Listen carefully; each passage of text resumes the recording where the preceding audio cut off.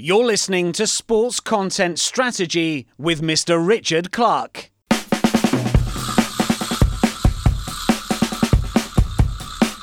You know, the man's been in prison. The man was on tag when he first went into a boxing gym. Anthony Joshua's early teenage life was violent.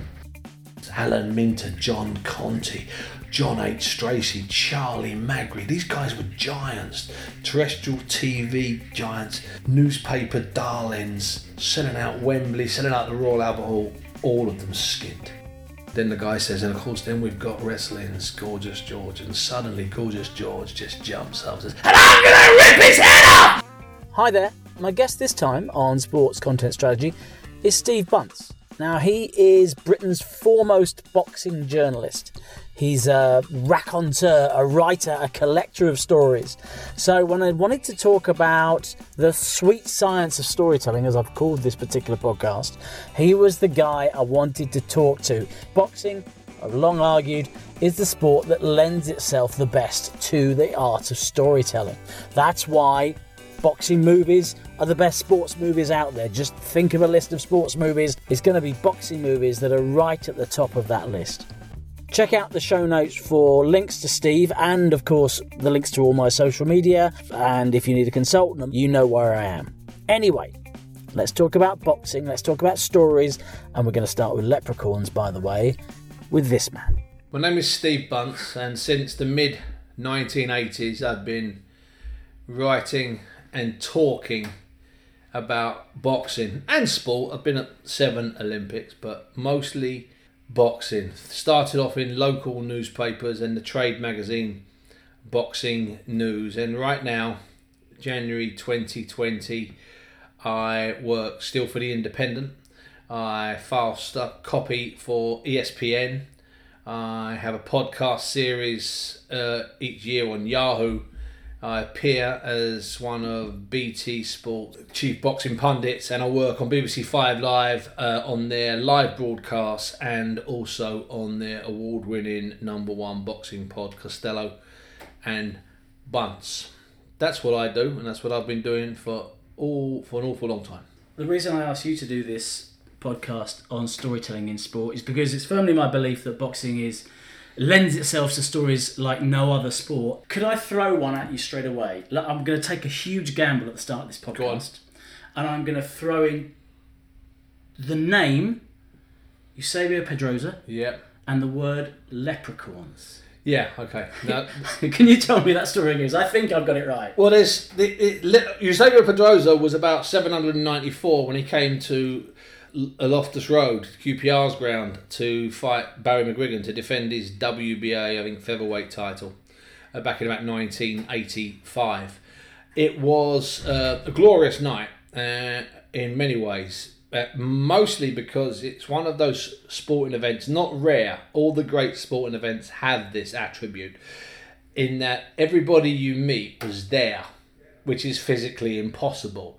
Barry McGuigan, who won the fight, and Barney Eastwood, who promoted it and made a lot of money from the fight, they've often joked over the years at just how much money they obviously lost, because they've met since that night 60, 70, 80, 90, 100,000, 300,000 people who were there. And the reality is that about 24,000 people were actually there. Now, the leprechauns. Now, McGuigan was led to the ring by leprechauns, and they bounced all over the ring before the fight of Eusebio Pedrosa. Leprechauns don't exist. There is a better leprechaun story, and it's a really good leprechaun story, and it's to do with the rematch between Belfast's Ray Close, who works now as a baggage handler at Belfast International Airport, and Chris Eubank. They'd met for the first time in Glasgow, and it was a really close fight. Eubank needed to drop Close, I think, in the 12th round to get the decision. Eubank had lots of fights like that where he nearly lost. Anyway, they made an immediate rematch, and Don King, I think, was the co-promoter alongside Frank Warren and probably alongside Barry Hearn. And that was back in the days of ITV, when boxing was only on TV for 1 hour. We forget that. People talk about the great old days of ITV when you knew there were about 8 fights a year in 90, 91, 92, 93, 94. Okay, it was Eubank, it was Ben, it was good fights. Michael Watson, Chris Eubank, rematch, 21st September 1991 at White Hart Lane, being won, 17 million people watching. But there were so few fights. But what's more, they came on with the boys just about in the ring. But they couldn't that particular night because Barney Eastwood, who was Ray Close's manager, had decided to use leprechauns to try and spook Eubank. Knowing then what Steve Collins would discover and exploit a few years later is that Eubank, for all his steely reserve and incredible heart and chin and desire, was easily spooked. The kind of guy that can't watch E.T. thinks it's a documentary. So he was really struggling, Eubank. These leprechauns jumped into the ring and they were really inebriated leprechauns. But they also had loads of dust, which they were flying up in the air, and this dust, like sparkles, the kind of thing your daughter has at her second birthday, little sparkly stuff goes up in the air. So they were throwing all this stuff up in the air. Of course, it created a problem. As the clock was ticking, they're already live on TV now, there's only 58, 57, 56, 54 minutes going. You know what the problem is, it's quite obvious. That you can't fight in a ring with all these tiny little specks of gold on the floor, and gold and silver on the floor, because if you get cut and your glove touches the floor and it gets in a cut, it can influence the outcome of a fight. That's why referees wipe the gloves of a boxer when he gets up from a knockdown, to make sure there's no dirt or anything on his gloves. It's a completely archaic system, as though that's going to to clean a glove. That's why he pulls them to his chest? He wipes them on his shirt? Yeah, exactly. I didn't feel that. So back to the leprechauns. So they then had to clean the ring. And if you actually watch the full broadcast of that fight, which I'm sure you can do on one of the available outlets, it's great that it's raining. Yeah, it's just started raining. If you actually watch the broadcast of that fight, the first 4 or 5 minutes, there's Don King kicking stuff with his foot, Barry Hearn sweeping desperately, and a man called Mike Goodall, who was erecting rings then and was still erecting rings for 25, 30 years later. In fact, he put the ring in Saudi Arabia. Took the ring from York Hall for the Anthony Joshua fight in Saudi Arabia recently. So they were sweeping the ring to get it all out. So leprechauns have been used quite brilliantly by promoters to try and get into the heads of non-Irish opponents, whereas Irish opponents look at them and go, "You're just a leprechaun." Now I mixed up my leprechaun stories there because there were leprechauns in 1985 at that fight, but I'm not sure if they bothered Pedrosa, because Pedrosa was the kind of man that just wasn't fazed by anything. Right. So you mentioned Saudi Arabia there and the fight between Andy Ruiz and Anthony Joshua most recently. That rain reminds me of Saudi Arabia. About to put a poncho on. But the interesting thing about the narrative there was obviously Joshua had lost the first fight, and we had this narrative. It was an indication of the specialness of boxing with regard to storytelling, because you almost had a T-junction in their career. Had Joshua lost that fight, you were building up to one narrative of, he was always susceptible, he was always vulnerable. He was never the fighter we were told he was. Yeah, and Andy Ruiz, well, he had the fast hands, but he was the fat kid who ate Snickers, blah, blah, blah. But he had these tremendously fast hands. And then those narratives, which you were building up to, diverged completely because of the result. Yeah. You understand what I'm saying? Yeah, of course. I mean, it was a fight going in where everybody was convinced about how it would turn out. But I've still not met anybody who, before the weigh-in, before we saw Ruiz in all of his blubbery glory, I still haven't met anybody that can say, here, I predicted Anthony Joshua shutout, wins all 12 rounds, no knockdowns. Rubbish.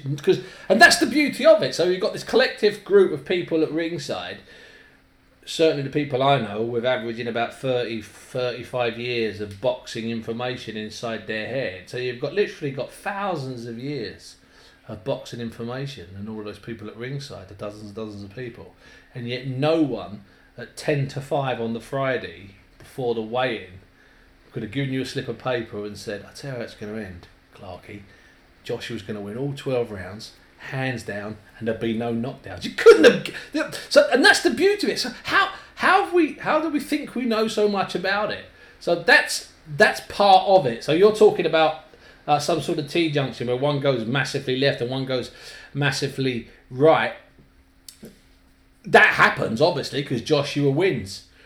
But my asterisk, which I like to attach to it, is but he didn't win like anybody said he would win until Ruiz weighed in weighing that much. I mean, I'm smiling now because you have to laugh at it. I mean, 10 minutes after the fight, I'm hearing people. I'm still on air. I'm taking my headset off every now and again because people are calling me or saying something to me, and I'm like nodding. Then I'm hearing saying, "I knew that would happen." Oh yeah, I expected that. And you're thinking, "You lions! What do you mean you expected it? You just decided not to write that in the paper. That's it. So you should be sacked. If your sports editor finds out that you knew he'd win all 12 rounds, but you predicted he'd stop him in 4, then why did we run your prediction?" Well, at least you should be making a heck of a lot of money on the side through the bookies. You know, there's a very famous... Boxing seldom makes the front pages of newspapers. It makes the back pages often enough these days. And when it makes the front pages, it's because of some sort... Generally, it's because of a problem, So if someone's very famous, and there might be a line... if Tyson Fury were to ever fight Anthony Joshua, that might make the front pages. But generally it doesn't make the front pages. But back in 1964, it famously made the front pages of the Daily Mirror. And it was like a rogues gallery. It was the right time because it was at the time of all the mad villainy with the Krays and the Richardsons and all of the mad gangs in London all being arrested. And the front page was a homage, if I can use a little bit of fancy language, to all of those gangs who were constantly on the front pages. It'd have a picture of 8 members of a gang, and underneath it would say, chief torturer prefers sawing off toes, torturer number 2, particularly good at setting women's hair on fire. And they would have these pictures of these guys staring at the camera. Well, what happened? After Sonny Liston lost his world heavyweight title to Muhammad Ali, as he became after he beat Sonny Liston, goes in the ring as Cassius Clay and comes out as Muhammad X, but the Ali is added 6 weeks later. But the rogues gallery on the front page of the Mirror, 2 days after the fight, because obviously the timing didn't help, were 8 British journalists at ringside who got the prediction wrong, including the Mirror's own man. It's one of the greatest front pages in history. And when I read about this, about 8 months ago when I was doing a pod I do for Yahoo on the heavyweight championship. So I read about this and I thought, no, I sort of half heard it, but I don't believe it. And of course you can't call anyone up, they're all dead.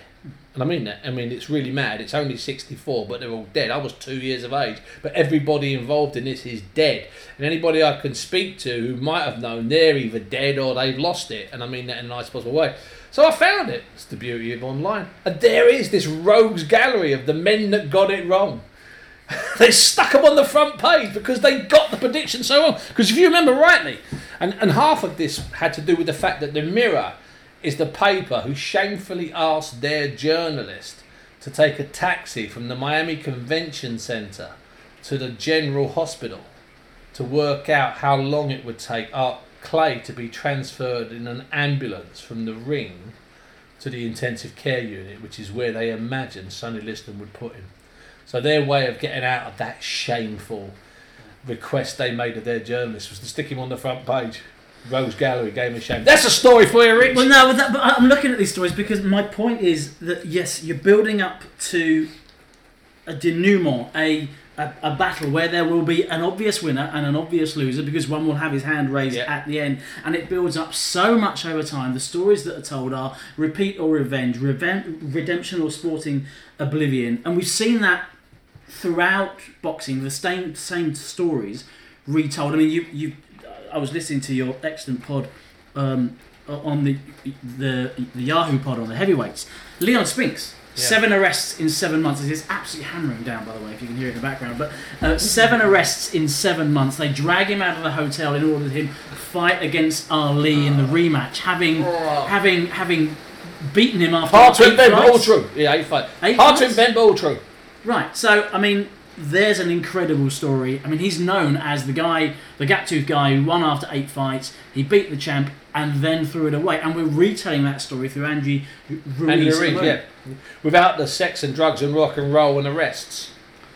And of course, he's gravely ill at the moment. Leon's gravely ill, and of course, Ruiz ended up getting brilliantly remunerated and set for life. And one of the things he did was invest in things that would last, i.e. a house and a home paid for his mother. So he did all the things that Leon was always planning on doing. Really what Leon did was just spend loads of money on loads of hangers-on and loads of A-class drugs, and buy silly cars which he kept getting arrested in, and just acted like a fool on a mission to self-destruct. And boy oh boy, he did. Obviously boxing very adversarial, but in terms of the sporting stories around it, you've got press conferences where the press conference is done together, the fighters are there together, they can criticise each other, slag each other off in front of each other, or not, as the case may be. You've got the weigh-in the day before with a face-off, which is about as adversarial as it can get. Yeah. So boxing is deliberately creating these stories and recreating these stories, because the weigh-ins didn't used to be a part of it because they're on the day, of course, and now they're a day before. So boxing's arranged itself. Yeah, it's arranged itself to be adversarial. Do you understand? Has that changed in your time? No.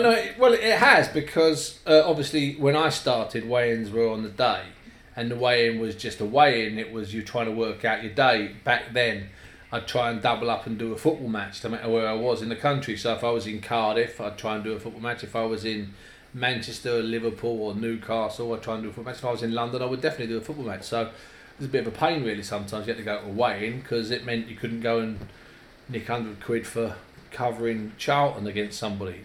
In all fairness, you should be always paid a lot more money for covering Charlton against anybody, but hey-ho. The beggars couldn't be choosers. It was like nicking a bit of money for Today newspaper or Sunday Express or something like that. But the adversarial content in boxing has possibly reached its optimum. I think we've had so many great fighters hating each other. Some of it genuine and some of it mildly fabricated, but not completely fabricated.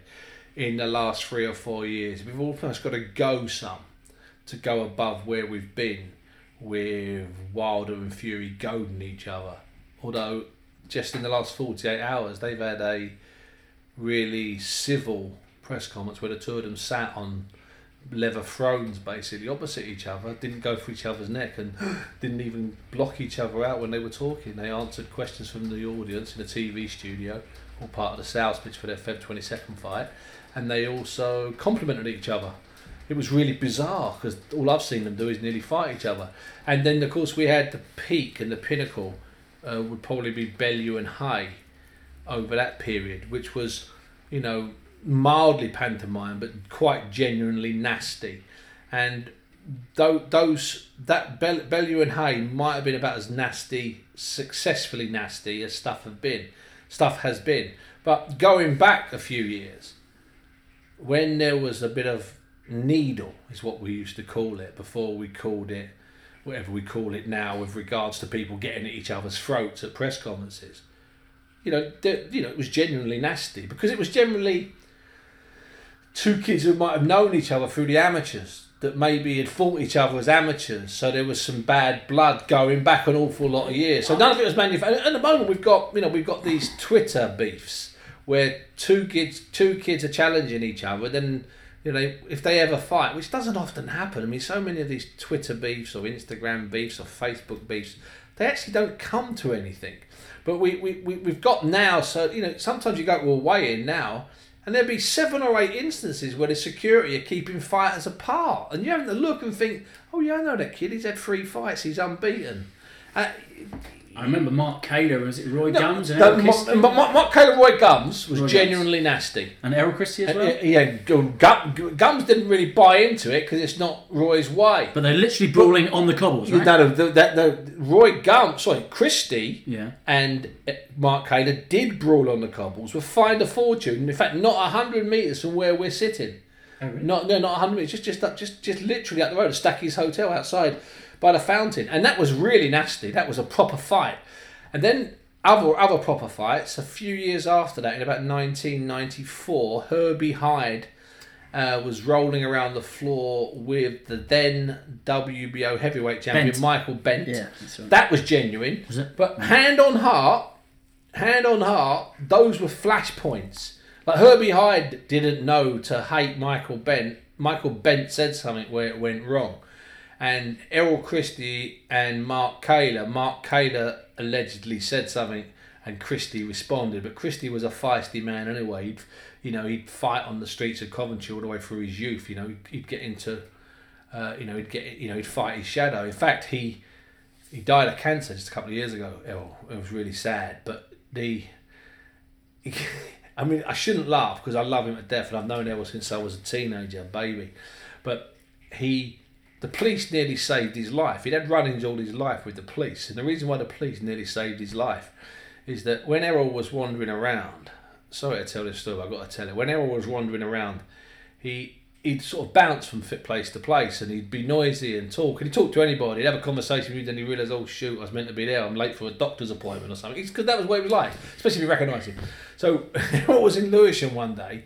He goes see his doctor and he's got something wrong with his eyes or his ears. He's got to get some drops in them. No problem. So he gets the prescription and he bounces out of there, sees someone he knows, goes in a cafe, sees someone he knows, goes over there, walks over there, goes to Boots or whoever chemist to get his prescription filled. He's got his hood up because it's cold, puts his prescription over the counter and he's like laughing and flirting with a woman behind the counter and just joking, just generally chirruping, like he does. And if you know him, you'd laugh. That's why I'm laughing. The next thing you know, boom! He's jumped on. 4 or 5 guys jump all over him. Police, special terrorist unit. They not sure who he is. They think he might be a terrorist. He's got his hood up. I don't know. He fits the description. What's the description? He's walking around with a hood up in South London. That fits a lot of descriptions, mate. And he's black. No disrespects to the police. That fits an awful lot of descriptions. So one of the policemen, Errol said, "What's going on? What are you doing? What are you doing?" Says who he is. And one of the policemen's a boxing fan. Looks at him, says, "No, leave it, it's Errol Christie." Gets him up, they make sure he's all okay, you okay? And so he's laughing and joking with him now, doing pitch selfies, because that's the way Errol is. He's not even thinking about pushing charges against the police that have just jumped all over him.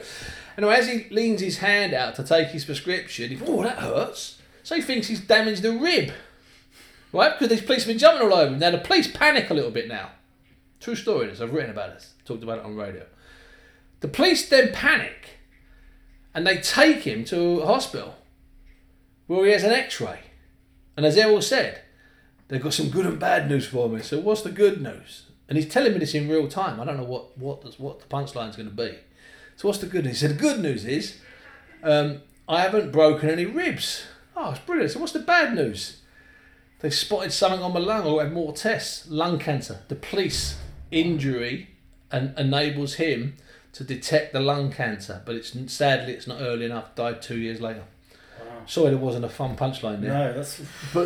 But sorry, there wasn't a fun punchline. But that was my Errol Christie. So Errol Christie, get back to Errol Christie, Mark Kaler. What happened in their build-up to their brilliant fight at Wembley was staggering and stunning and genuine and nasty. But honestly, Rich, if we went to Kell Brook's going to be fighting early February and a kid called Kid Galahad on the undercard and 10 others in Sheffield. We went to the weigh-in on a Friday. I bet you there's 5 or 6 pushing and shoving. It dilutes it, mate. Right, this is my point. So, I've seen this written before. You've got boxers who are... It's going back all the way to Muhammad Ali, hyping up a fight, who took it from Gorgeous George, the wrestler, okay? Yeah. Hype up the fight, so I'm going to mash him, I'm going to bash him, I'm going to this, that and the other. And of course, everyone's still aping that to a certain extent. They're still copying that. Some are doing it, some can't. Right. Joe Calzaghe couldn't, Tyson Fury can. Great. Okay, so they're still doing it. But my point is, at the end of the fight, they'll hug the opponent and say, "Well, we were just saying those bad things to sell the fight." And I've had conversations with footballers saying, "Well, we get hammered if we say we're moving to a different club for money." Yeah. Right? And boxers are selling the fight with a story that they're saying is invented to hype the fight for financial reasons. Do you see a sort of there is issue there? Well, there is an issue, except that people know that it's not absolutely genuine. Some people think none of it's genuine. Well, it is. Tony Bellew and David Haye really disliked each other. And they settled it in the first fight when Haye had to be so brave because he pulled his hamstring, couldn't move, and got smashed up for 6 or 7 rounds before it was stopped. So they became friends. So the sales pitch for the second fight was slightly less over the top. Luckily, Haye steamed into Bellew quite generally, as if to say, "I know I lost you the first time. That was a physical loss because of my injury. If I hadn't had the injury, I'd have beaten you." So Bellew got took umbrage at that and got a bit aggressive. But in general, the public buy into it. Although that's why I was really surprised recently, and I just mentioned it, the Wilder and Fury press conference last week in a television studio in Los Angeles. They were sitting down really mild and chatting to each other. If the first time people see them in Las Vegas, they lunge at each other, then surely people will look at that. I mean, see, I don't make a habit of writing about fighters lunging at each other. So I know in history fighters that have disliked each other. There are combinations that didn't shake hands after a fight. There are combinations to this day you wouldn't want to be stuck in a lift with. To this day, guys that fought each other in the 70s, 80s, 90s, and in the last 20 years. There are fighters that have done that. There are fighters that openly still hate people. Even if they've beaten them, they still hate them. So there is an awful lot of genuine animosity, but even the not fake animosity, even the instant animosity can help, because it can get a fighter's head in the right place. It can get the people involved, suck them in. The problem is you can't sell every fight. Yeah. And we had a spell, it's eased a little bit, but we had a little spell, in fact in the last few years really, we had a little spell, probably during that Hay and Bellew 18 months, where every fight was these two guys that have hated each other, well, since they've known each other, which is just rubbish. You can't do much of it. Just a little diversion, if I can, because I love a diversion. Please divert. Please. When Gorgeous George influences Muhammad Ali, most people think it's because Muhammad Ali was watching loads of wrestling on TV. That's not the case.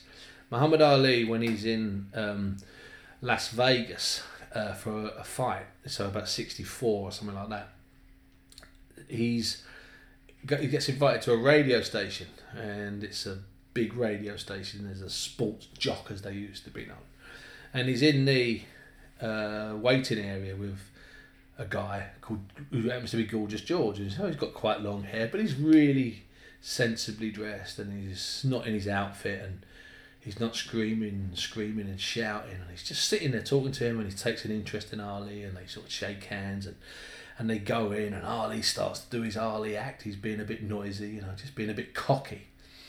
And, he does his little intro. And then the guy says, and of course, then we've got wrestling's Gorgeous George. And suddenly, Gorgeous George just jumps up and says, and I'm going to rip his head off!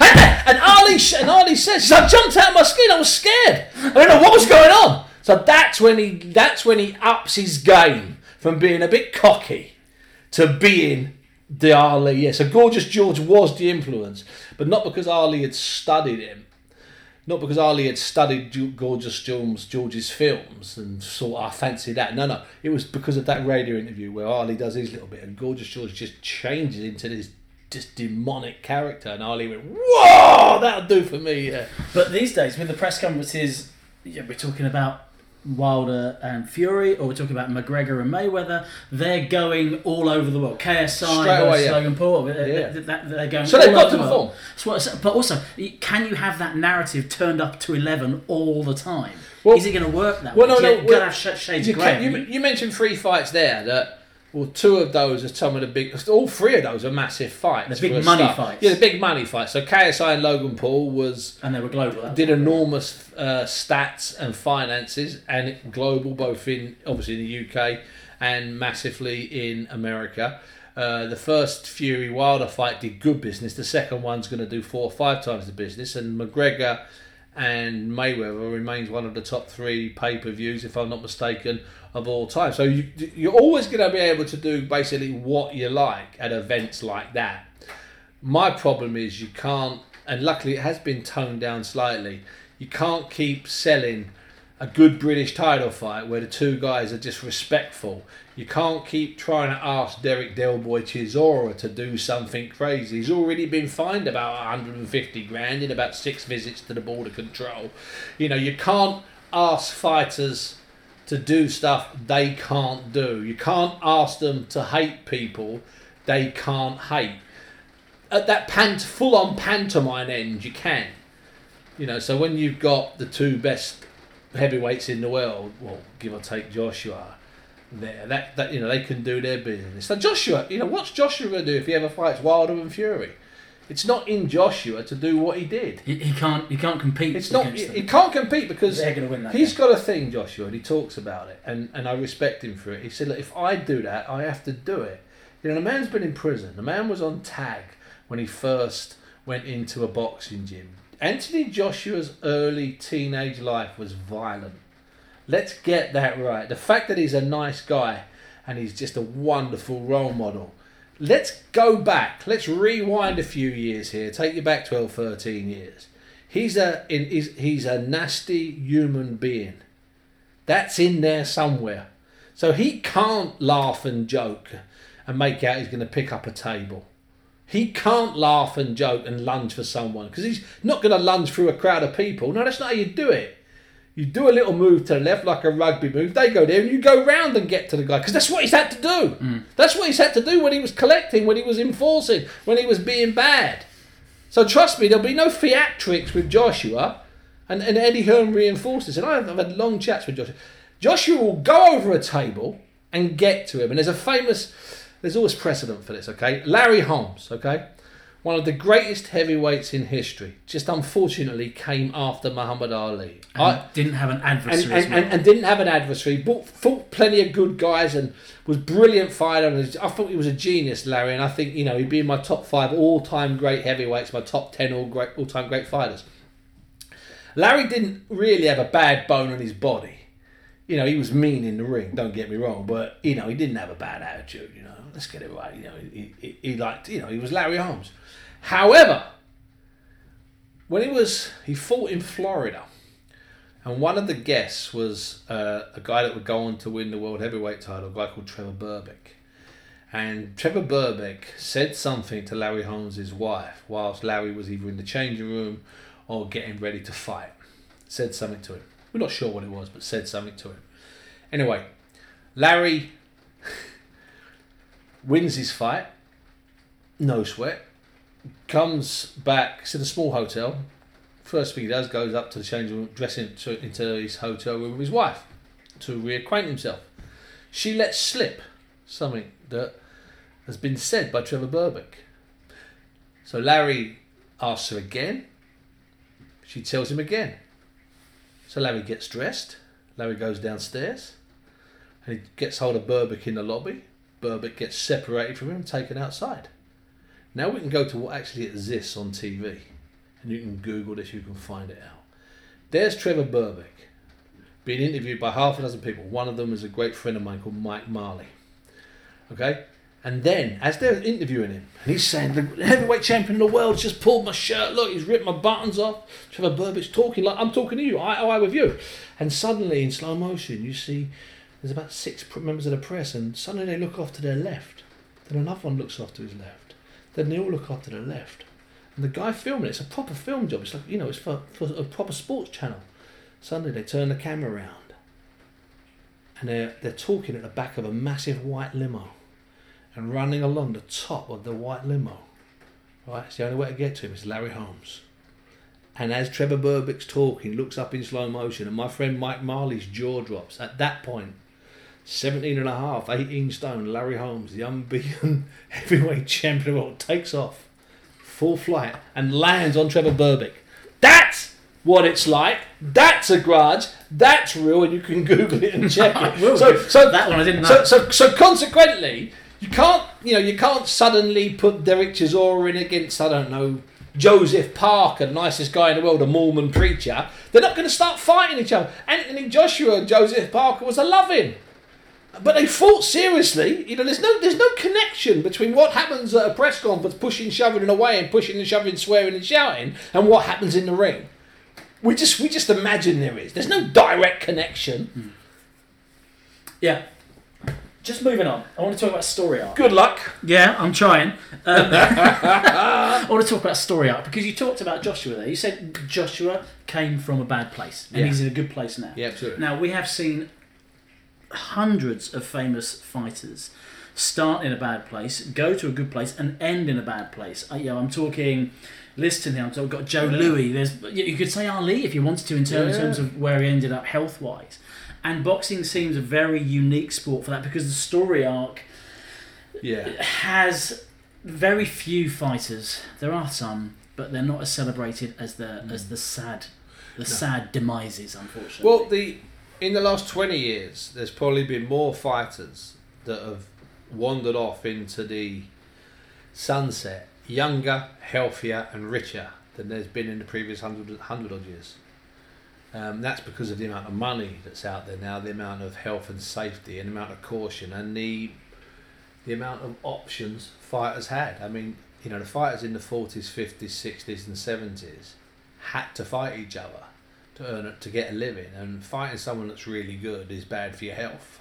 They're fighting it every 2 weeks or 3 weeks. So in addition to fighting far more often, they had less options, whereas now we've got, in the last 30 years, we've got 4 respectable belts. So we've got 4 respectable champions, and we've got, at any given time, you've got 4 respectable challengers getting ready, and you've probably got another 4 challengers getting ready for once that fight's over. So that takes care of 12, 15 men in every single division having options. They can go left, they can go right, they can go slightly left, they can go far right. Whereas guys in the 50s, 40s, 50s, 60s, 70s, 80s, 90s had to fight each other more often because there were fewer places they could go.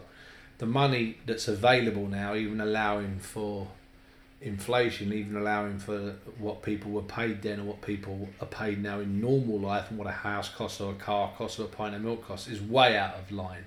It's way out of sync. I mean, kids are making 950,000 and 1.2 million for fights now that traditionally they would have been earning next to nothing on, at a time when people weren't even making great money. They would have been making really small amounts.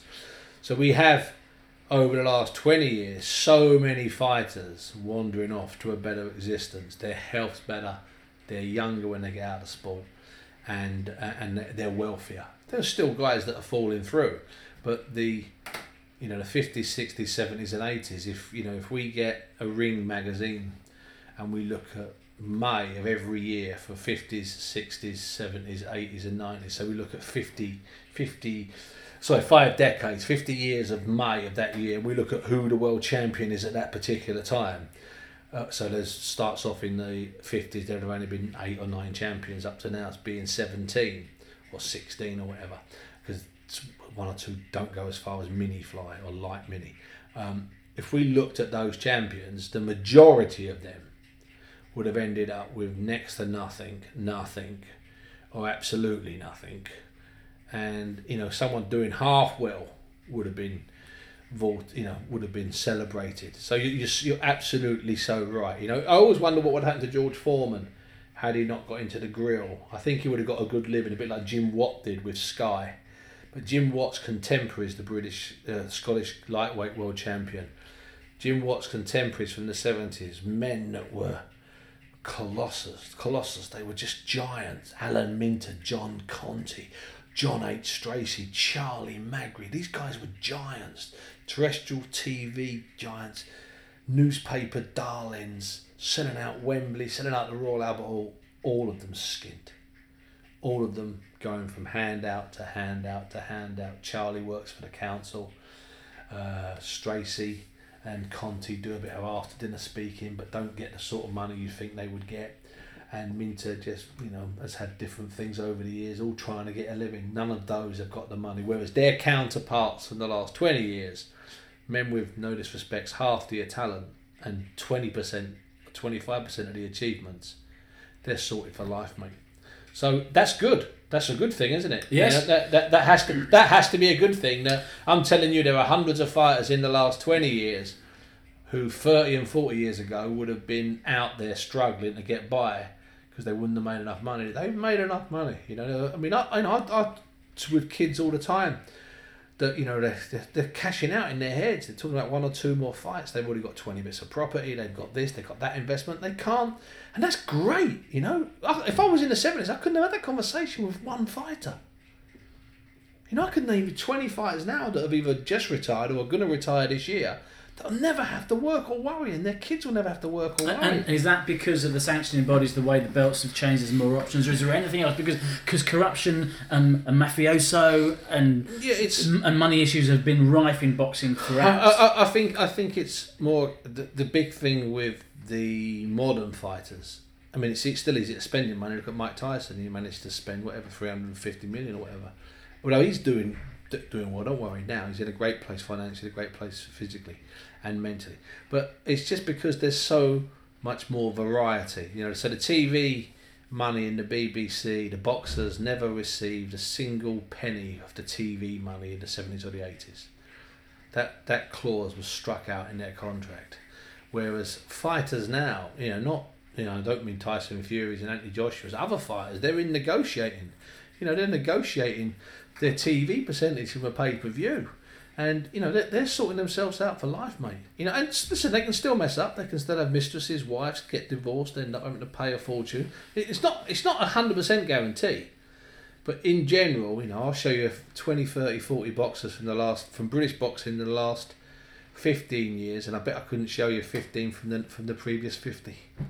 Just talk about characters, talk about the managers and people negotiating. Well, boxing managers and promoters are massive sporting personalities in themselves, and that's different in boxing. I mean, Don King is a character, for example, that if he was written about, you would think it's a bit of a stretch, shall we say, the invention of this particular character. You've got Frank Warren, who's existed for ages, been at the top of the game for ages. Eddie Hearn now in the social media age. You have out of context Hearn flying around. He's made a personality in themselves, and they are part of the show and part of the narrative. Well, all three of those guys, one of the things that unites all of those guys is their work ethic. Is the tremendous amount of hours they put in and the tremendous amount of work they do, constantly thinking of fights, talking to fighters, trying to do this, trying to do that. Eddie, over the last 10 or 15 years, and I worked over at Matchroom, used to go in there once a month back in 2010 into 2011, and it was a really good year because that was the year that Eddie launched himself from inside his father's business, Matchroom. He'd gone from the darts to the snooker to the poker, back to the darts, this, that and the other, and he always liked the boxing, and he launched himself. So when I started there in about the September of 2010, he hadn't put on a show yet as Eddie Hearn. The Matchroom was still doing shows, but he hadn't put one on. He put his first shows on during that year, and he acquired his first fighters during that year. He was speaking to all sorts of fighters during that year. He subsequently left other people. And so it was really interesting to see that at the genesis, because at that point, Eddie wasn't doing big stuff on Twitter. He was. I think he was on Twitter then. I'm not even sure he was on Twitter then. He wasn't doing big stuff.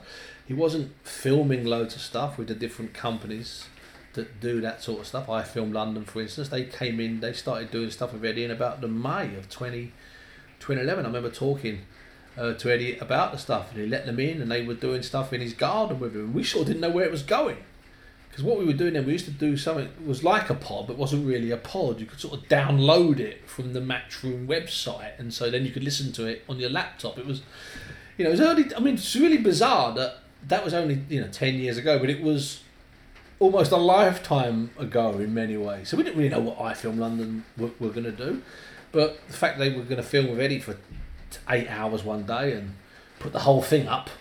I mean, it's just, it was just nuts. Where would it? What is also what that expression? Where putting out? What does that mean? Where are you putting what it is you're doing? Where is this up?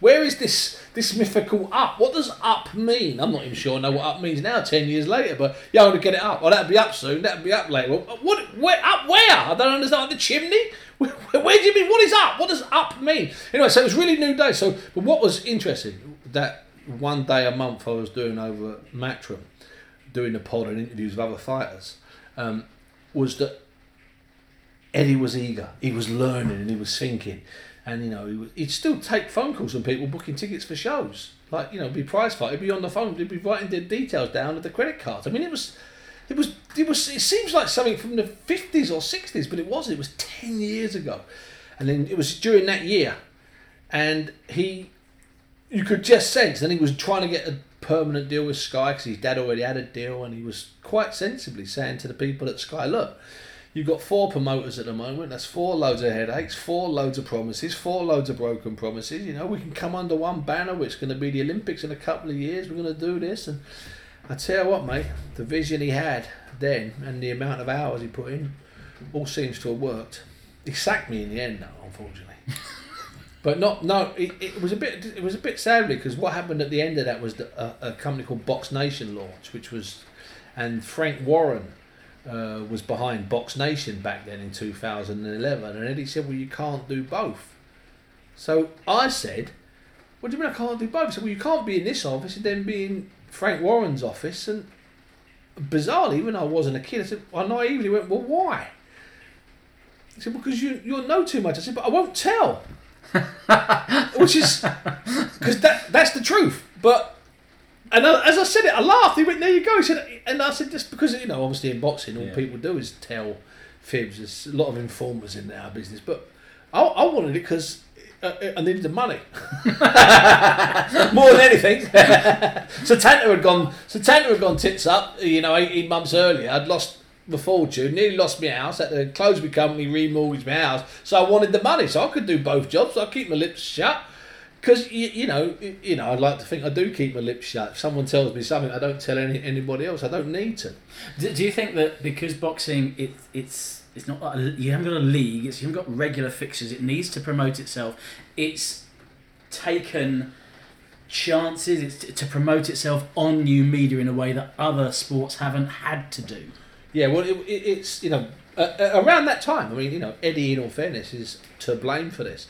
You know, it was Eddie that first invited in the YouTubers, which is an expression that covers all but doesn't really cover all, but you know what I mean by that. Like, basically, anyone that isn't working for a national newspaper, for a proper television station, or a proper radio station.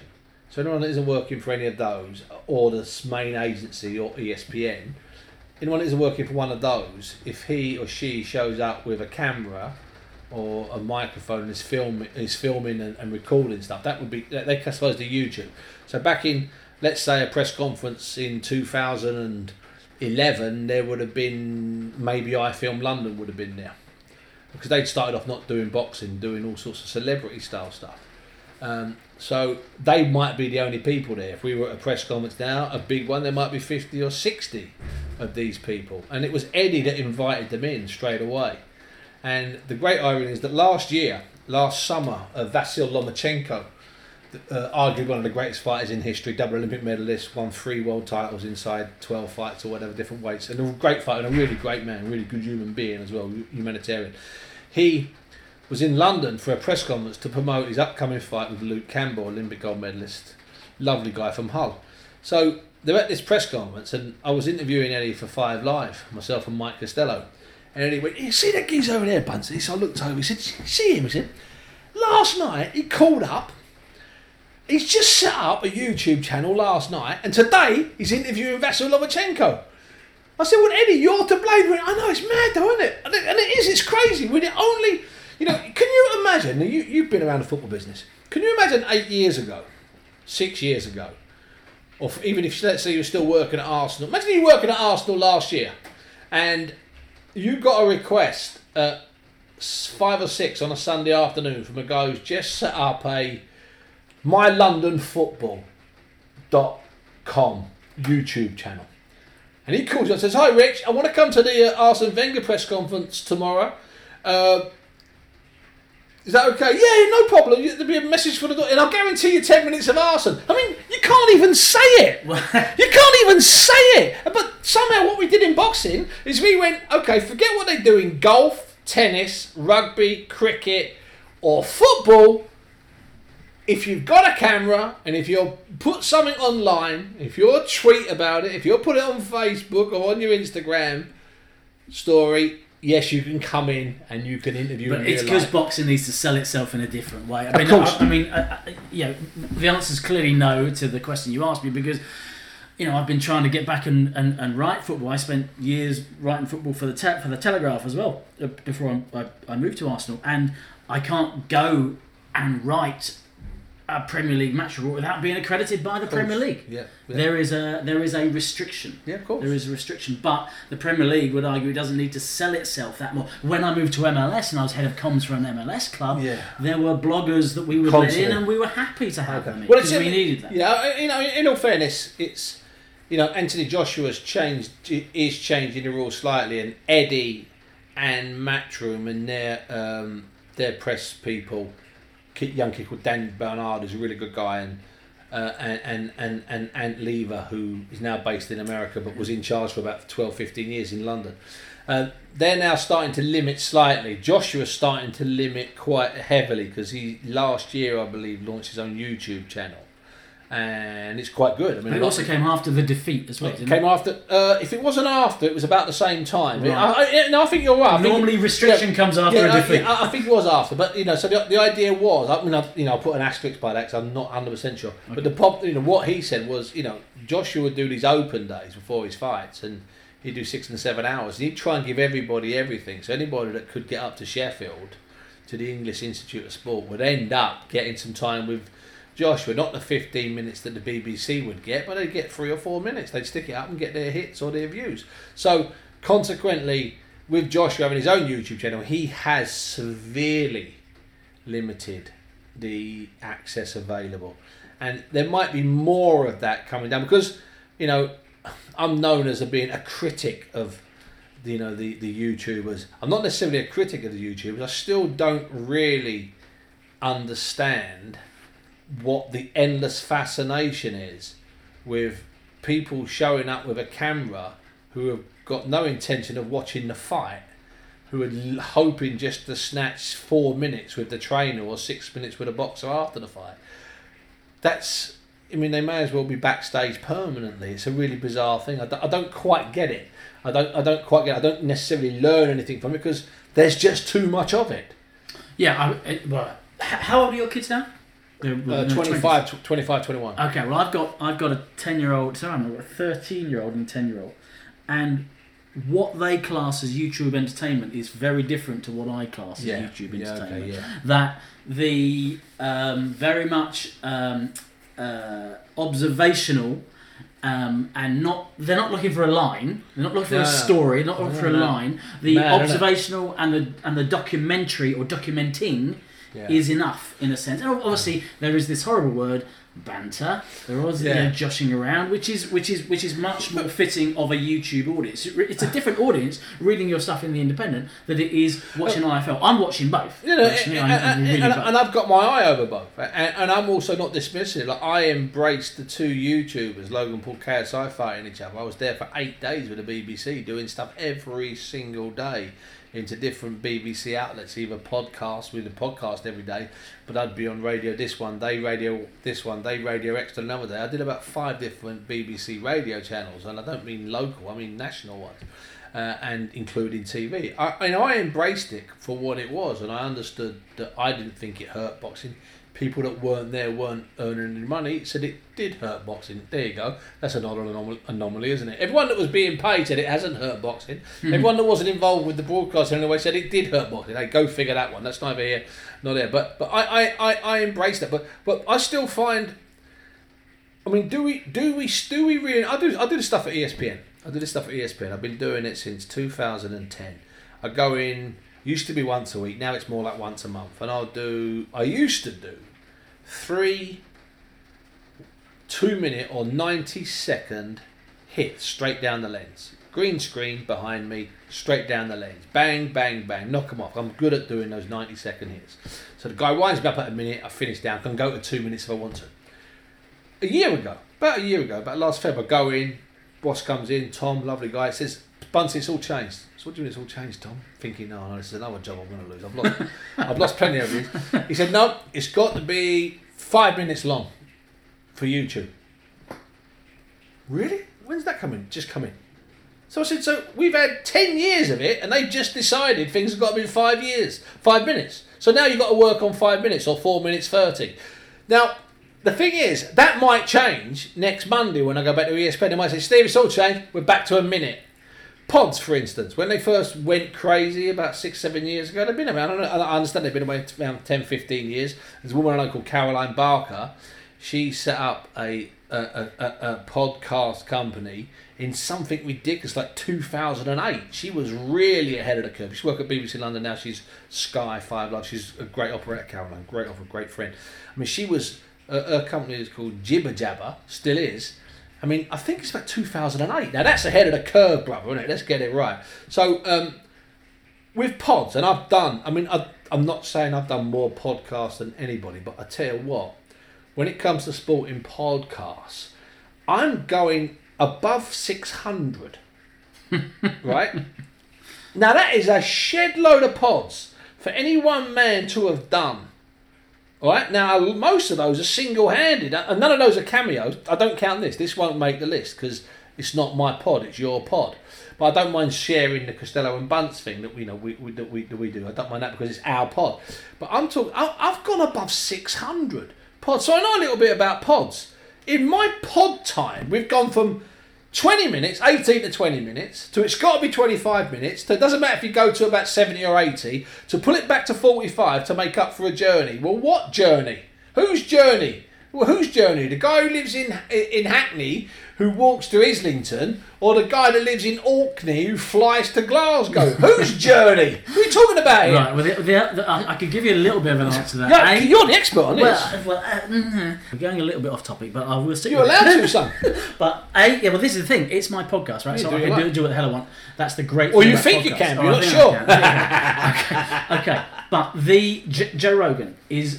Yes. His podcast is one of the most popular in the world. I think he's making more money than anybody else. I listened to a 4.5-hour podcast with him and Alex Jones, the shot guy. Wow. Right? Now, and then literally, Joe Rogan at one point is saying, okay, I need to ask this question. I'm busting for the toilet. Can I just ask this question? Then I'll go away and I come. And Alex Jones, of course, is still going. 4.5 hours. He is as long as hell. Now, the answer... Even his short one's just an hour and a half. Yeah. And when I talk to anyone about being on the podcast, I say, I don't want to be short. I want to go in depth. I want to have a conversation because every half-hour, 20-minute podcast I listen to, for me, is too brief. Now, I've listened to your podcast, the Yahoo Boxing one. They're great, but they're scripted, right? Yeah. This isn't scripted. Yeah. And the power of this because it's history, and so you need it to be scripted. Yeah. You can't ad-lib that. And I get it. I get it, absolutely.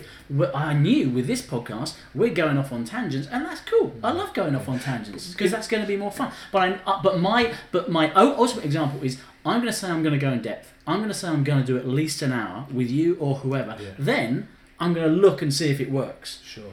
Basically, does that fit with me? Yes, I want to go more in depth in terms of sports content strategy and this podcast, how I deal with topics.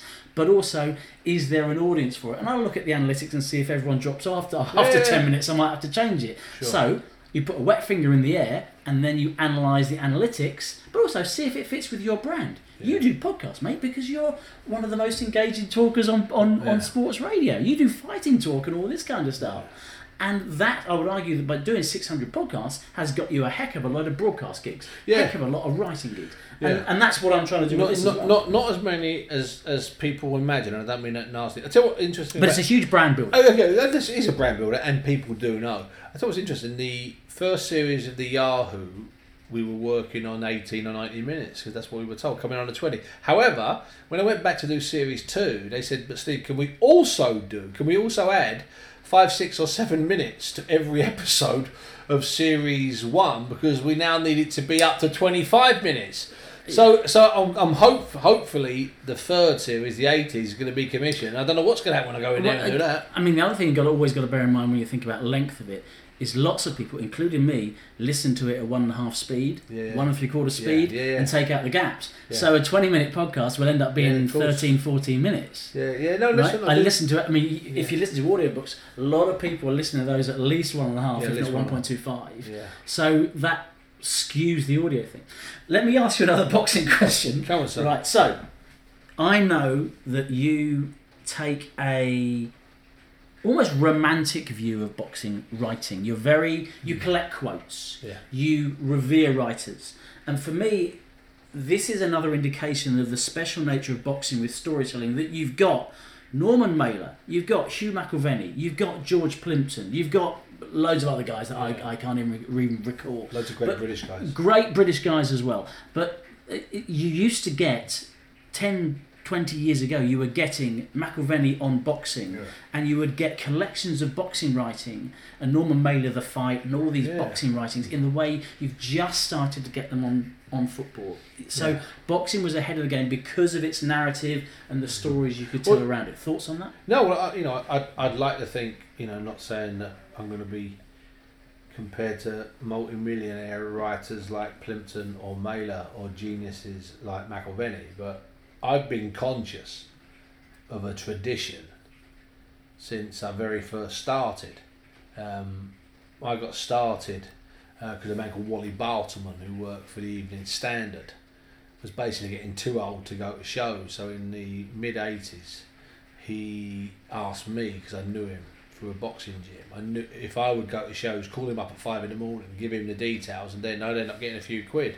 So I did that for a few years, but at the same time I was then doing boxing news until Wally died. Then I went and did stuff for the Evening Standard on my own, and that all fell out.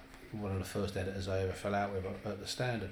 But I was very conscious back in the mid-80s that you're working here in an incredibly rare and privileged arena, where you are genuinely walking in the footsteps of people like George Whiting, Evening News, Evening Standard, and also Peter Wilson, the man they couldn't gag from the Mirror, and of course a contemporary of mine, a man I worked with, a man I travelled with, and Hughie McIlvenney.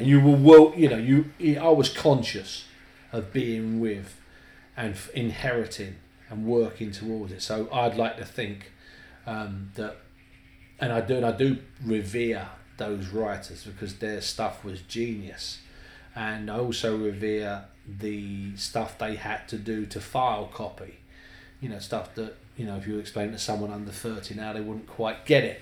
The idea that you have to organise ways to file copy. When I covered stuff in Dublin, I was given a rough area and a rough part of a street by Neil Allen, who died last year, who went to his first Olympics on a boat to Melbourne. And when I first went out there to cover fights there, pre-mobile phones, and he said, look, you won't get the one phone in the arena because it'll be full. He said, but if you go outside, you go across, not directly outside, just down on the right, there's several houses opposite. I can't remember the exact name he said.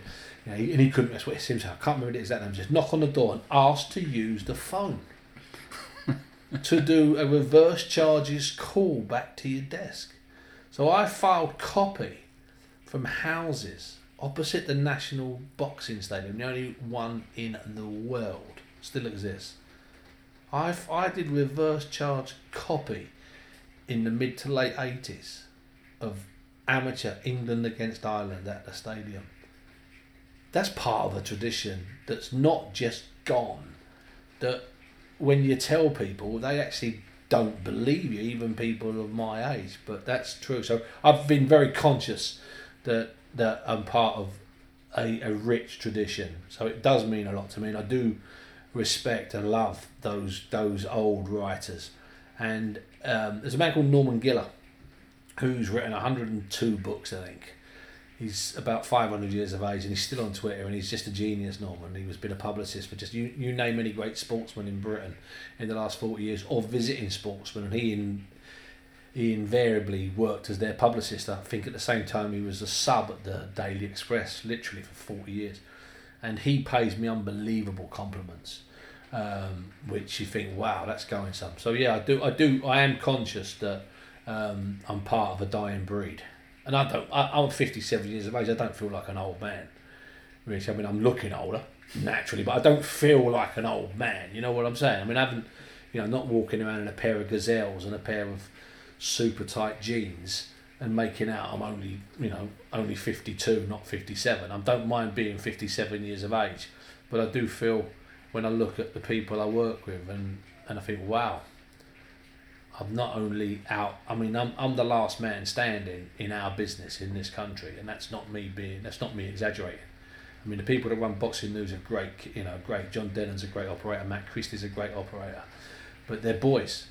And then there's no one else out there, if the 10 members of the press, 50 members of the press are there, I'm the senior one. But by some considerable, even some of the ones that are as old as me or older, they weren't boxing people years ago. They ended up in boxing after 40 years in football, or they've done loads of other sports and they've ended up in boxing. We're with these people and, they never saw him fight here or him fight there. And these aren't fights 200 years ago. These are fights in 1991 and 1992. I'd be sitting there at ringside. I'm the only person in that press pit that watched, let's say Chris Eubank against Nigel Benn. I'll be the only one that watched it. Now, that would have been, that's 27 years ago, 28 years ago. But if I was sitting in 1985 and going back 30 years, there would have been dozens of people that would have seen those fights. Whatever the fights were, whatever the comparative fight was, they'd have all been at these fights 25 years ago. They'd all have been there. Does that worry you at all? Because, I was thinking about some of the narratives that boxing's thrown up, and race was a huge part for a period of time, going back into the 30s. Joe Louis, Max Schmeling. Yeah. Money and corruption with the throne fights, the mafia involved in the 50s, particularly in America. Obviously, I'm sure that it happened to you. Money now. Floyd Mayweather is gauche the way he. It's an obscenity. Yes, it's an obscenity. There's a huge class issue. We know there's a huge class. There aren't too many. I don't know if there's ever been a middle class or a champion or anything like that. No, there have been boxers that have not had as hard an upbringing, but they've all been hardish. But those narratives are they lost because they're only being covered by a younger generation who don't have that wider perspective? Absolutely. I do 3 regular columns. I do some monthly, Boxing Monthly. I've been doing it for 21 years. I do my indie column every week. I've been working for them for 22 years. And after a gap of 25 years, a few months ago, I've gone back to doing a weekly piece for Boxing News. Now, I don't write on a laptop. Listen, don't panic. I don't write by hand. I write on my phone. I gave up my laptop and my iPad 5-6 years ago. And How do you write on your phone? I did 1,000 words this morning in just over an hour for the indie. I just write on my phone, just write direct. With 2 thumbs? Yeah, 2 thumbs, 3 fingers, whatever. And I write direct onto my my iPhone, which people find bizarre when I send them copy because they're expecting to open a file, and I just do it. And I don't have a spell check and a word count. No, trust me. You're serious? You write on your phone without a spell check and a word count? Yeah, I just file it. So I file that straight to the indie. Just on the screen of your iPhone 7 or whatever it is? Oh, no, it's not the big one. It's not even a big screen. Of course, that's size. So I write on that. That's where, even if I'm at home where there is a laptop, but I'll still write on my phone. So I did my 900 words for Boxing News yesterday afternoon on my phone. And I did my 800 to 900 words for the indie today in an hour and a half on the train. And I have to be careful. I don't just live in the past every single column. So, because I can do that. I can do it quite comfortably. I can, someone throws a chair at someone at a press conference. I can quickly ad-lib, as I used to do on the telephone. I can quickly ad-lib 800 words on Larry Holmes and Trevor Berbick, the story I told earlier. It ain't hard. You know what I'm trying to say? And what I am good at is I've got really good diaries. So I know exactly what I filed for the indie going back 15 years. I know exactly what I filed for Boxing Monthly. I know exactly what I filed for Boxing News. I used to keep the cuttings, but now I just keep what I've done. So, for instance, today I filed something for the indie, and it was basically heavyweight state of play. Where are we with Tyson Fury and Deontay Wilder with regards to their press conference last weekend and the fight, this massive fight that's really, it's just about to happen, but you haven't really been made aware of it. And then for yesterday's Boxing News column, it was about a fighter called Johnny Nelson and the ridiculous amount of his former opponents who have died naturally or unnaturally. So shot in the head, thrown from a car, bled to death, died from an infection on holiday or just a natural death. About 12 of his opponents have died. No other contemporary fighter. And I've had 3 or 4 of my friends do this. So basically, I keep a little log of what I've done. And I'm very much aware that I'm trying to keep a tradition going. Because there's far more to it than a 62-minute interview with Eddie Hearn on what's happening in boxing. It's a great interview, but it was only 24 hours since his last 62-minute interview, and that was only 24 hours since his last 62-minute interview. Whereas I would argue that the stuff I'm trying to write, that I'm trying to get out each week, you're trying to give it a little bit of flavour, you're trying to give it a little bit of love, you're trying to give it a little bit of humour, you're trying to give it a little bit of depth, and you're trying to not educate people because that sounds pompous, but you're trying to let people know about things. But I can't just live in the past. I can't just rotate the late 80s and 90s and what I know of the 70s. I was talking to Ron Gray, a man called Ron Gray. He has the dubious distinction of having fought 3 times, but only on 2 Muhammad Ali cards. Because he had on one Muhammad Ali card, when Muhammad Ali fought Henry Cooper here at Wembley in 1963, I didn't realise, but there was a heavyweight boxing tournament as part of the undercard. 8 boxers, quarters, semis and final, and the winner got £1,000, which was a fortune. And Ron lost his first fight, but the guy that beat him had a bad eye, so he came in, and he lost his second fight.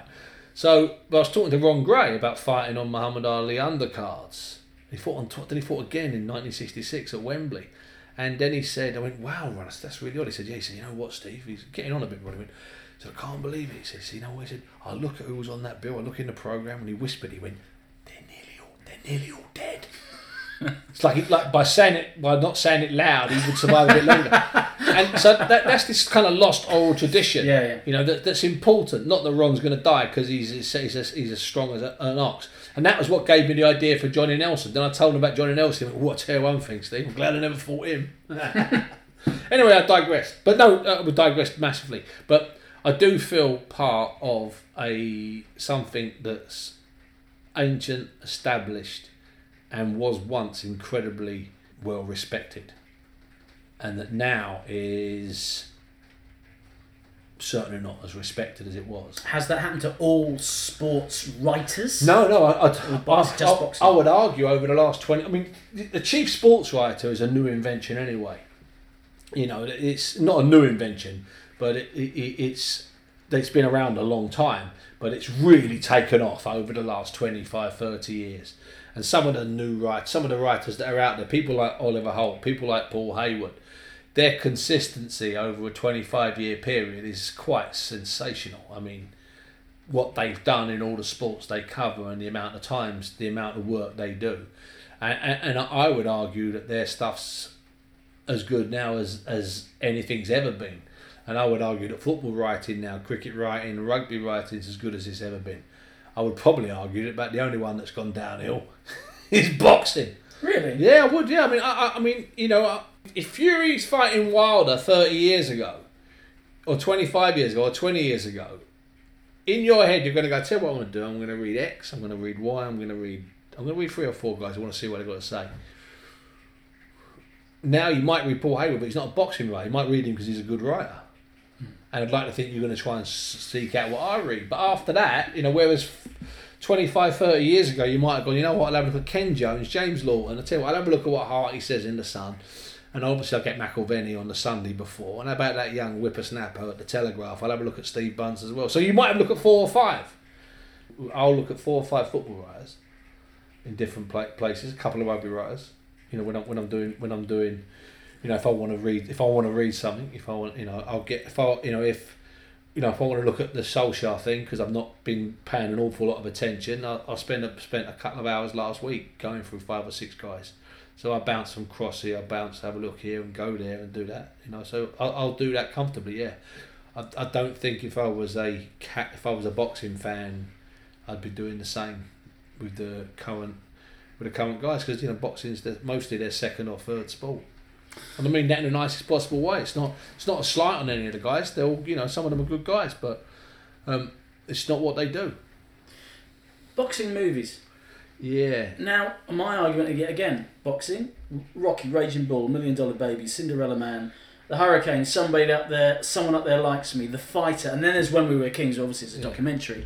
But those are incredibly classy, award-winning sports films. Yep. You don't get other sports making a canon of work like that, or inspiring a canon. No, you're right. So you can find, there's an occasional bit of an American football one, and you can find a bit of this and a bit of that. You're absolutely right, and I think it's because it's that individual story, that driven thing. So you can dig out one character. I mean, you could do the same with a football team, or a rugby team, with a cricket team. Of course you could, but it's so much easier in boxing because there's only two of them, and one of them's a good guy, one of them's a bad guy. That's essentially the story of all boxing films. Either someone's good, someone's bad. So I think it lends itself that way. I mean, I'm one of the few people that is not in awe of most boxing films. I like aspects of loads of them. I love aspects of most of them. I don't think the fight scenes in Raging Bull are any good. Everyone seems to think they're the greatest fight scenes. Well, I don't. Doesn't make me a bad person. I just don't think they're any good. Rocky, outside of the ring, I love.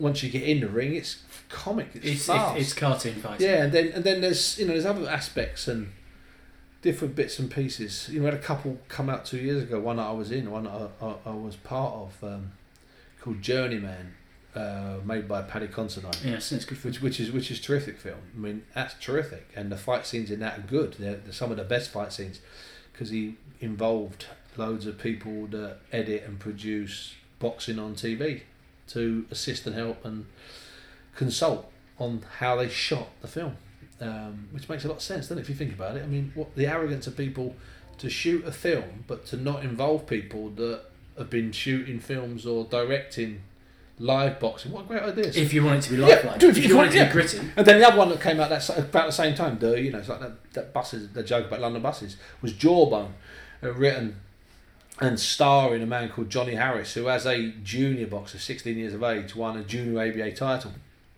and then found a bottle, lost his way, pulled himself round, is now a very successful actor, and he wrote and starred in Jawbone, really good film, and that's quite gritty, but they came out at the same time. So I think aspects of those two are brilliant films. It's a really odd thing. I don't know.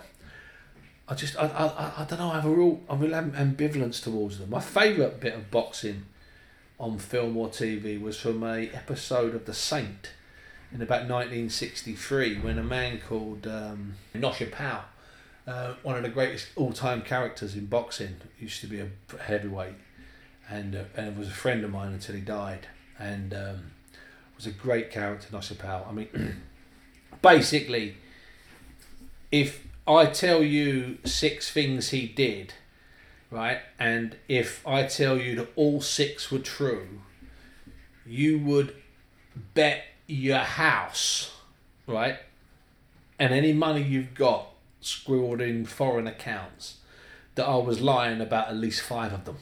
But all 6 are true. I mean, it's just, you can't invent what Nosha Pao did over his life. I'll give you a little early one. In something when he was 14 or 15 years of age, in something like 1951 or something, or 50, he was Laurence Olivier's body double, and all he had to do was ride horses. Fast forward 40 years, he was in charge of firing the gun every time Roger Moore did in 007, because Roger Moore didn't like guns, and consequently he was deaf in one ear. Both of those are true. And just fill in the middle. Anyway, so I've not done where I'm going here. So it doesn't make a difference. So I've no idea where I'm going. To be honest, I've forgotten where we were going. Have a look at your notes. Yeah, well, it was fun though. I'm going to allow you to, because you wrote a piece of boxing fiction, which I've read. Yeah, I've read The Fixer. Yeah, it was 10 years ago, and I'd like to write it now because I still think it was a decent little book for a first go. You wrote a novel, a sports journalist writing a novel. Yeah, about setting the world of boxing. I mean, there's no other novels, British novels set in the world of boxing. Really? No, not seriously. There'd be a boxing gym, but that is set in the boxing world, yeah. So that was quite. It did half decent sales. It did about 4,000 sales, but it was the launch for that was just a comedy. This is what happens in Manchester. There's 2 Waterstones, right? One is right in Deansgate in the centre of town, and the other one is out at the Trafford Centre. On the day of the launch, David Hayes fighting that night. He's fighting at the Manchester Arena, which is possibly 200 metres from the Deansgate Waterstones. There's about 1,000 bars in and around Deansgate, and then all the people are going to be drinking, and plus we're going to be, in theory, in that Deansgate Waterstones picture in the window. Steve Bunce, I was quite a bit of a profile at the time, Satanta. Anyway, that seems like to make a lot of sense to me. I don't know about you. But equally, on the same day, Man United are playing Chelsea at Old Trafford. And out by Old Trafford is the Trafford Centre, where there's also Waterstones. And of course, what happens when Man U are playing at home is that no one goes to the Trafford Centre because you can't drive because of the parking. And it kicks off at 3 o'clock. So my press conference is at 3. My launch is at 3 o'clock. They stick me in the Trafford Centre, which is as good as derelict. There might as well have been a bomb threat. So I'm out at the Trafford Centre at the exact same time that Man United are kicking off, half a mile away. There isn't a soul there. That's where I'm doing my signing. Not in Deansgate, which is like New Year's Eve in Rio, with 20,000 David Hay fans who will just pay the $9.99 and end up throwing the books away. But I'm going to sell literally hundreds of copies at Deansgate. I mean, quite honestly, I'm going to sell, I think I might even sell 1,000 copies of this book. You understand me? So I'm out there with The Fixer, the first boxing novel ever it's written by a British guy about boxing in Britain. A novel. I'm out there at Trafford Centre. They haven't got any books. So not only is there no one to buy any, they haven't got any books anyway. That's handy anyway. So that was how it started, and my agent didn't show up, which is obviously no surprise. They're connected. You've not written another book, funny enough, huh? No. Funny enough, I wrote the big fat short history of British boxing, yes. Which Penguin last 2-3 years ago, which did really good business, but they didn't recommission it for me to make it to do the two final years of the decade, which is a bit sad. That worked well, but just last week I submitted a 33,000 word pitch to my agent for another novel, not set in the world of boxing, and that's in, and hopefully that's going to sell this year. Just a couple more. Go on, son. Boxing has traditionally worked for pay-per-view. Pay-per-view. Other sports haven't. Yeah. Why? Obviously, the all or nothing aspect. I think it's the all or nothing aspect. It's the whatever it's going to be. It's going to be quick. It's going to be short.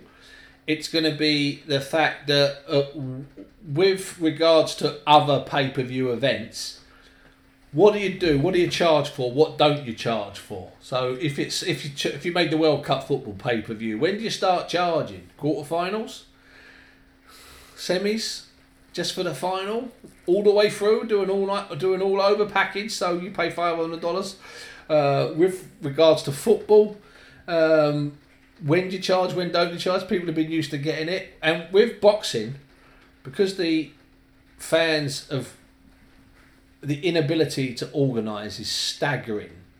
They moan now they've got somewhere to moan, Twitter or Facebook or Instagram, but they'll inevitably pay. That's always the payoff in their moan. But I'm still going to pay it. I'm still going to get it. And directly we know that it does benefit the fighters. And that's my argument. This is why I've always been a defender of pay-per-view. It's here. Of course I don't want it, but if we didn't have it, we wouldn't have these fighters. You have to understand that, guys fought in front of 17 million on ITV 25 years ago for comparatively peanuts. Even allowing for, this is my favourite expression in this podcast, even allowing for inflation, they still fought for peanuts, Rich. These guys are fighting, and these fights are happening because of pay-per-view. Without pay-per-view, we wouldn't see Wilder and Fury. We wouldn't have seen the first one. It just wouldn't have happened because they don't need to fight each other. They're only fighting each other because of the vast sums they're getting for pay-per-view. And it's been around a long, long time. And some of the pay-per-view that people moan about now is infinitely superior to some of the earlier pay-per-views 10 and 15 years ago, 20 years ago. Trust me, there was some rubbish that we used to put out on pay-per-view. And just lastly, where does boxing go? What's the future of boxing? Is it more KSI versus Logan Paul? Is it more? Is DAZN the answer? Streaming, individual channels like I know Box Nation is no more, but individual channels, bespoke channels. I think can it carve out its niche? I think because it's always been around. Yeah. People have written obituaries about it every decade. Yeah, there've been a lot of early obituaries. I think that we are going to have an awful lot of bespoke events. One-off events, I always thought Mayweather would just have his one-off, on his own channel somehow, somewhere. I think we're going to get a lot more of that. I think we're going to have a lot more mishmashing with things like the KSI, Logan Paul situation. I don't think we're going to get massive clear-ups in the sense that we're not going to get rid of the 4 champions and get it down to 1 champion, because quite simply, if 1 champion's fighting once a year, what about those other 15, 16 boxers I was telling you about? They're going to disillusion. They're going to go somewhere else, not fight. They're set up an alternative organisation so that not only is there a different belt, but it's not even this type of boxing, it's boxing over here. And we will continue to be under threat boxing from mixed martial arts, and how slick and how brilliantly organised they are. With the best fight the best all the time. With the best fight the best all the time, and they get chewed up and spat out. And people have to realise that the UFC operates in Great Britain on average about 2.5 times a year.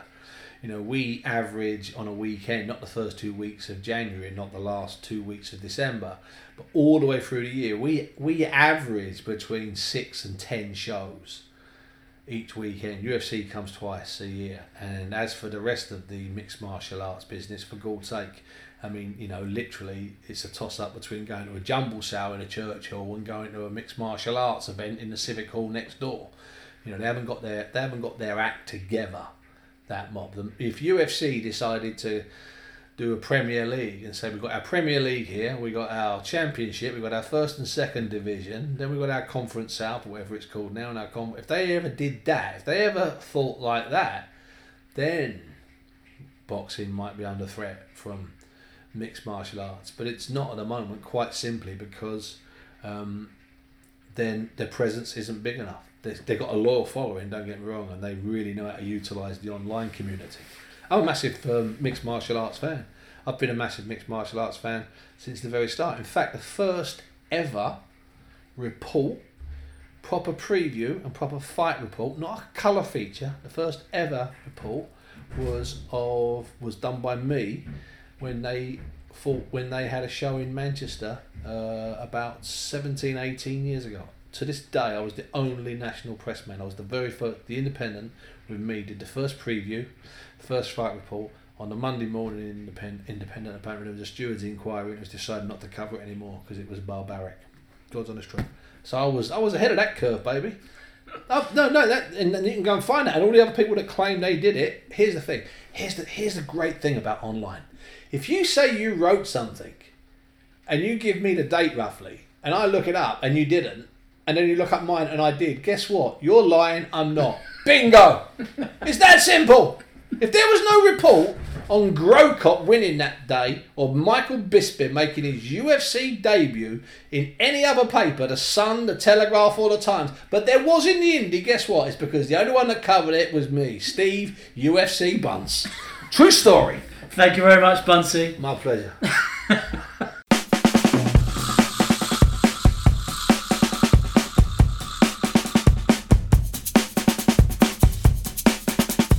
You can find Sports Content Strategy on Facebook, Twitter and Instagram. Go to sportscontentstrategy.com for more information and to sign up to the newsletter. Richard is at Mr. Richard Clark on all social media. Read his blog at mrrichardclark.com.